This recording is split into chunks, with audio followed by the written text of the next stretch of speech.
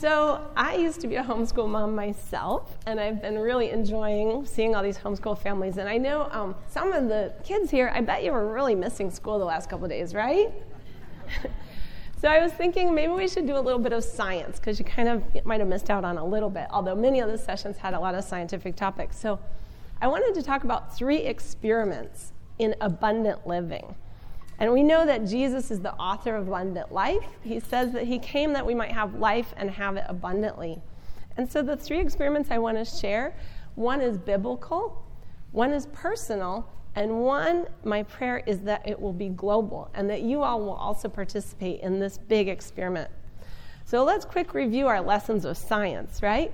The scientific method, we have questions, observations, we form a hypothesis, we run the experiment, we gather the results and the data, and then we form our conclusions. Everybody's got that down, right? Okay, so the first experiment we want to talk about is Daniel. We find in Daniel chapter 1 that these young men had been chosen for this amazing opportunity. They were the creme de la creme, although we have to come up with a vegan version of that, right? So in Babylon, they were ready for honor and prestige, and they had everything laid out before them, all the king's delicacies. But Daniel paused, and he said, should I go the king's way or God's way? We all have that choice every day, don't we? So I believe that he made some observations from how he had been raised properly. He knew the word of God from a child. So he knew that God had given us dietary guidelines in Genesis 1:29. We know that we'd been told to eat seeds and a plant-based diet. He also knew that Noah had been given permission to eat meat, but it was conditional permission, only the clean animals and those without blood and fat. We also know that he was told to go back to farming, the original occupation. And sadly, we know that one of his farming occupations led him to a vineyard, which he misused, right? Ended up drunk, okay? We also know that then God worked with his people and he took them through a Sabbath experiment and he put them back on a plant-based diet.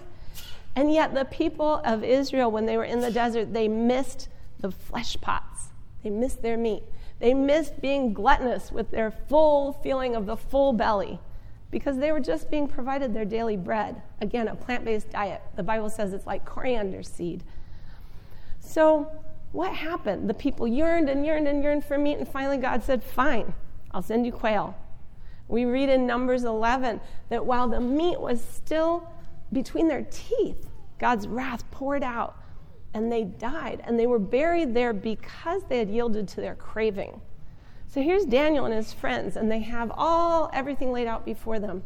Are they going to yield to their craving, or are they going to go God's way? So we know what happened, right? The hypothesis was that Daniel would choose to live God's way because it would lead to an abundant life. He purposed in his heart not to defile himself. And we know he set the time frame for the experiment, 10 days. The diet was pulse and water. And as a nutritionist, I love the King James Version. They ate beans, okay? I don't know the Greek exactly, but I believe they had beans. I believe they had some source of protein in addition to their vegetables. But we know it was a plant-based diet and water. He had 3 subjects along with him that he recruited for the experiment, Hananiah, Mishael, and Azariah. We don't know those names as well, but those were the God-given names, right? Not the ones that had the false idolatrous gods mixed in. And we know the control group was the king's descendants and the noble young men.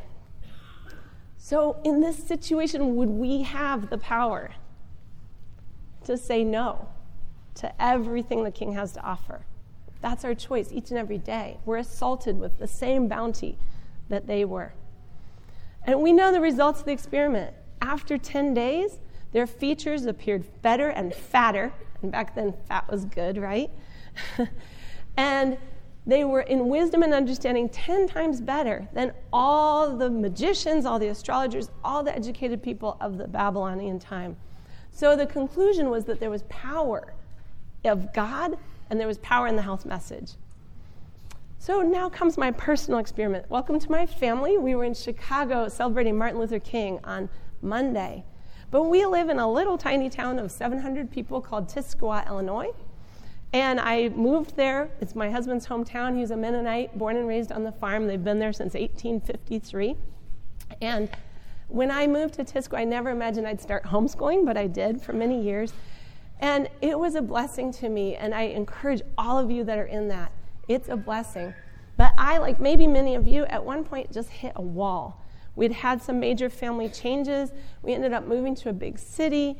We were living in an apartment. I left my garden. We had left Sabbath. I wasn't Adventist, but I had become Messianic for a while, and our family had kept Sabbath. But that felt a little bit strange to my family after a while, so we went back to our evangelical church. And something was just not working inside me. And I ended up with anxiety and depression and really in a pretty serious mess. About 4 years ago, I decided to try the Adventist experiment. I asked myself the question, was God's way going to work for me? Would it lead me back to good? So my observations were clear. I had known that Adventists were healthier than others. I had studied Adventists actually as an undergrad, studying nutrition. I'd never met an Adventist, except for in the hospital where I was born, but I didn't talk to them. But I kept coming upon them in the clinical research. Even in the 80s, the research showed you guys were healthier, and now we have tons of evidence to show that.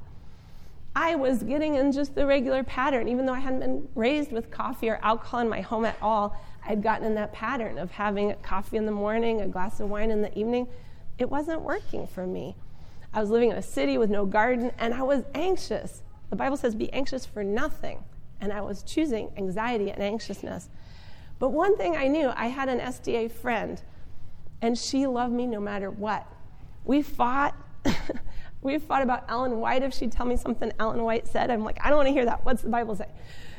I was such a challenge, such a tough nut to crack, and yet she loved me no matter what. I also knew about these blue zones. I'm sure you've heard of. If you haven't, you should. We are highlighted by National Geographic as the healthiest people in the world, one of 5 people groups in the world. And I was curious enough as a scientist to wonder, what did those blue zones have in common? And amazingly, they have a lot of the same things that the Adventists do. You know, plant-based diet, constant activity, eating legumes, again, those pulses, which I've always been a big fan of as a nutritionist. Gardening, you would like that. Strong women, I like that. So they had a lot in common. So I thought, what are these Adventists doing? Let me try this. So I started the experiment in April 2014. I purposed in my heart not to defile myself. And I started with the most important food, the daily bread.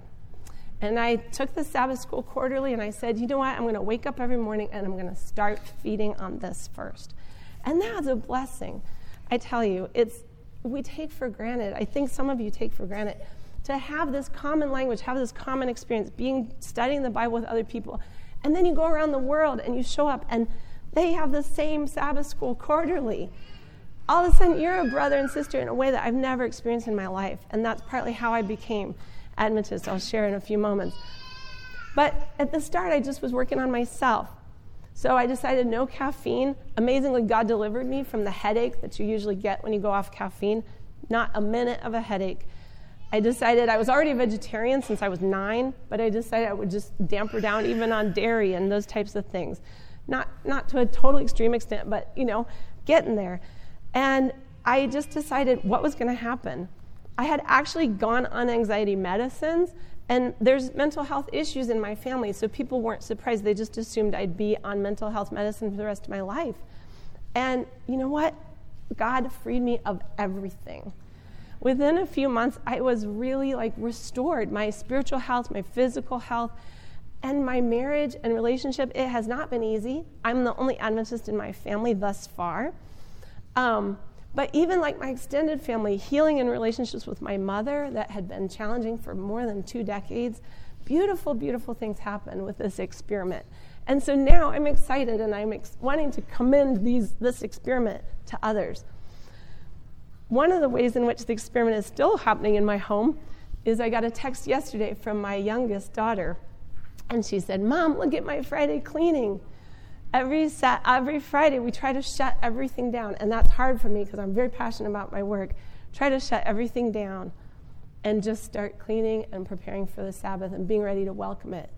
And she's teaching me, as the children so often do.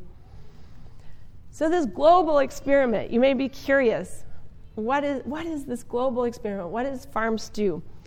So the question that made me wrestle was, can the poor also have an abundant life? We know us as Adventists have gained 7 to 10 years, but is this a yuppie thing? Or is this for everyone?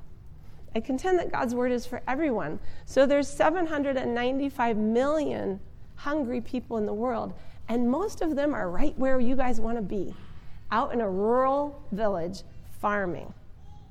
So there are people, right? This map was something I was confronted with when I was 16 years old, and it changed my life. I saw that there was hungry children all over the world. I grew up pretty yuppie myself, and I'd never even thought about it. Yet these faces, and you can see where the hunger is concentrated. It's in that 1040 window, and especially in sub-Saharan Africa. So these faces, these people, they've stayed with me. Is there a message of abundant life for these women who have no access to clean water for their families?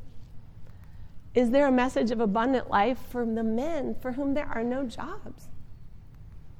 How about for these women who I met in the malnutrition ward in Uganda that have nothing to feed their children?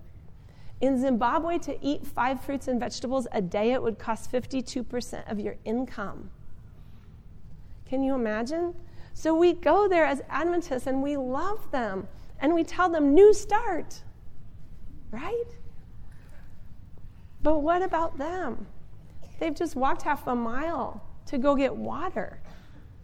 Do they need more exercise, fresh air, sunshine? We know this is biblical truth and wisdom, but is it the right context for them? How about this? We have 7 to 10 years extra life, so we're right at 90 years old. If you look at this, it's a bit complicated. Excuse me. But you can see the blue dots are Africa, and the life expectancy is on the vertical axis, and the income is on the horizontal axis. You can see many countries, and the 2 where Farm Stew is working, the life expectancy is less than 60 years old. Do you think God is amused by disparities like that, where we as Adventists get 50% more life out of the deal? What could these people, our brothers and sisters, do with 30 more years to evangelize and spread the good news on their continent? So we need a health message for them. So I was blessed with the opportunity to go with USAID, a farmer-to-farmer program, which I would invite any of you to apply for. They paid my way to go to Africa. And I said, what I want to do is I want to go celebrate Sabbath. This is before I'd even joined the church. I said, I want to keep Sabbath. I met my Ugandan brothers and sisters, and sure enough, these were my people. We were studying Jeremiah at the time, and they were too. And they were talking about how they dealt with the poor. Can you imagine? This was a church that was 70 years old. Do you know what they wanted to get? Glass for their windows. Because when it rained, the rain poured in. 70 years with no glass. But they were talking about how God had blessed them when they helped the poor. So the hypothesis. So we went to the Bible first. All places where we need to go. And the hypothesis that we formed was that God has a way for the poor to thrive. So the experiment we've been running is something called Farm Stew. We've been going for 2 years. We have this focus, which I'll explain. And we focus on also a diet, a plant-based whole foods diet. And we've so far worked with church members in Uganda and Zimbabwe. And the control group is all the rest of the people in the world that we haven't reached yet. So as I watched that, I almost pinched myself, like I think I'm going to wake up and it's a dream, because I'm so blessed by being part of this ministry. And, you know, it's a ministry that you all can be part of too, really. You guys are learning to grow fruits and vegetables in your land. And we know that God's solution is not aid, but it's agriculture. We have counsel from Ellen White on this, about that teaching people to prepare the soil and take care of the garden that they can provide for themselves. And we also know that God's solution for a diet is a rainbow of fruits and vegetables, and that leaves will be for the healing of the nations. We also know that that with so many of the farmers in Africa, the reason why they're poor is their productivity is 1/3 of the other continents.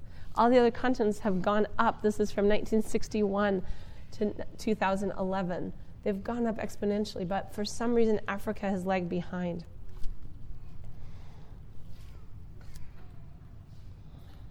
Let's see.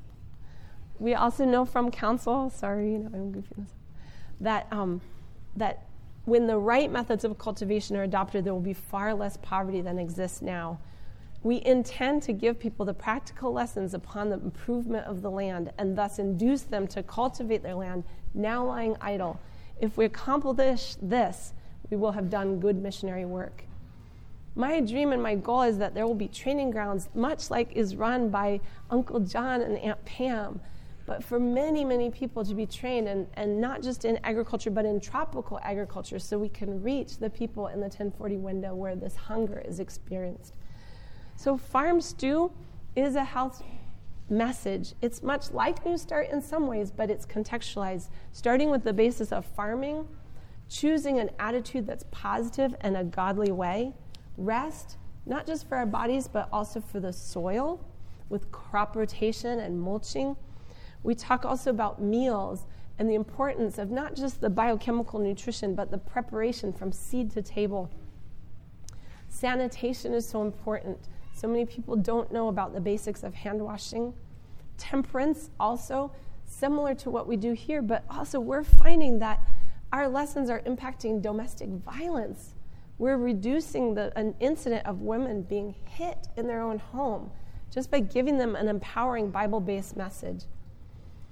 Enterprise, where there's no jobs, we had sessions here even, we need to be coming up with our own sources of income, and that's even most important in countries where the unemployment is over 70%. And finally, water, getting safe access to clean water and also really encouraging people to drink it. So many testimonies of less headaches and eye problems and kidney problems, so many things, just water. It is really the healing balm of life. So I didn't know Ellen White's writings when we started this. And as I read it, it's just confirmation of what we've been doing. And I get so excited because some of this confirmation, I learn about books like this one from Welfare Ministry. I'd never heard of it, but a Zimbabwean told me about it. And it says, form small companies. I would love to read the whole quote, but I'm going to keep going. Here's our small companies, our teams in Uganda and Zimbabwe. In Uganda, they've now trained 25,319 people so far. If this is where we are in Uganda and Zimbabwe, and my hope and prayer is that we will have teams all across the continent and even going into Latin America and also Southeast Asia. There's so much need. It's unbelievable. And my hope and prayer is that whenever one of us go out, we can bring the message of Farm Stew with us. Now, these folks are already in the rural areas, and they're already farming in very high numbers. So we don't have to convince them to leave the cities. We don't have to convince them to leave the grid behind. They've never been on the grid. They have the opportunity to live the healthiest and most pure and godly lives possible. But do you see their income? Can you feed a family on that? It's really hard. Sending your kids to school, basic things like that. That's where we need to come behind them. So the Bible gives us counsel. Submit to him and he will make our paths straight. This is from a Zimbabwean farming methodology. And just making straight paths and not walking where the soil is cultivating, walking in the rows, that can make a huge difference for a farmer. We also just start seedlings. I assumed that these subsistence farmers knew how to do vegetable gardens. Many of them don't. It's been a lost art. We also really talk about attitude, the discipline of laboring and working 6 days. It's important. Idleness is the devil's workshop. And you see it often driving along the roads, men congregating around some silly game. while the women are at home doing all the work. We try to bring them together. With meals, we focus on the dark, rich, naturally occurring colors. And I'd love to show you this video. I'm not going to out of respect of time, but please go to our website and check out our videos. But the poor, by and large, are eating white food. It's making them weak. So often, when you're eating a high-starch food, you can end up having obesity and malnutrition in the same family because they're not getting the nutrients they need. They're just adding bulk. So the light hair on this child shows that this child is extremely protein deficient. One of the solutions, and the only conversation, I want to talk with Ellen White about so many things, but I don't think she knew about soaking beans. She says that beans did not sit well on her stomach. So often when she talks about the diet, she doesn't emphasize the importance of legumes. But when you go out into the developing world and people are leaving behind their meat or their eggs or their dairy, they have to replace it with a protein source. And you as farmers know that same protein source puts the nitrogen in the soil. So it's so important. We make soy milk so critical. They love, love, love being able to give their children milk. I can't get my children to drink it. But they love it. They absolutely love it. There's so much I want to share. Ways that God is showing us how we can spread the gospel with these simple messages of a seed being a representation of the Godhead. God is so good. He makes a rainbow of fruits and vegetables, and the different colors represent different micronutrients, like the bright orange representing vitamin A. That's the difference between life and death for a child, between eyesight and blindness. He also makes legumes in all different colors. I don't find that a surprise. We get huge crowds everywhere we go, and it's amazing. This is soy scrambled eggs, tofu. We talk also about the hand washing. I won't go into details of our curriculum. In the village, we have all day. But we also help girls have sanitation for their menstrual hygiene, keeping them in school.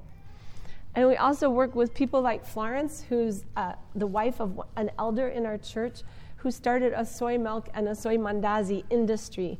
And she's selling them at the market and sending her kids to school with the money she's making. And of course, water. Promoting the importance of clean and fresh water is so important. So what are the results of our experiment? We have all these groups we've trained. We leave them with training packets so they can go train others.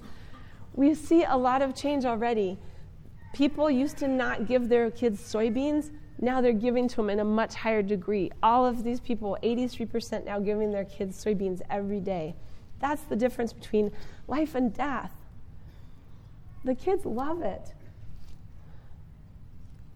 We also work on having them have a compost pile and a trash pile that's separate so that they can benefit from the organic matter that they're producing. These are women in Zimbabwe learning to make compost. And finally, most important result, have you felt an improvement in your health since you started Farm Stew? We have 83% saying they've had a large improvement, and the rest saying a small improvement. We are thrilled. And then, of course, the highlight of it all, there are baptisms. In Bulanga, a place where we brought pads, where we did the training, 156 baptisms just in December alone. We praise God for this. It's really in partnership with the church, but how could we take it global? This is in Zimbabwe, working in an orphanage. We can take it everywhere, and that's what farms do. That's what our goal is. We have, in the 7 divisions where there's extreme hunger, we have 14 million members. Just think if they were each equipped and empowered with this message, what could happen? That's 77% of our total membership. And I'm telling you, they are ready. These are church members here, been trained one day, ready to go out and train the next day, sharing this good news with others. So we've been talking a lot about country living and how it's so good for the children. I just want you to think of these children too. To live in the country would be very beneficial. They live an outdoor life. They have the possibility of having healthy minds and healthy bodies, having amusement and enjoyment outside. But we want to really work with them. And we have counsel of how to do that. Ellen White says that Isaiah 58 should be the chapter that defines our work. She says that it should be preached over and over again, and that the whole chapter is of the highest importance. How many of you are very familiar with Isaiah 58? Praise God. That is awesome. I don't think that's very common.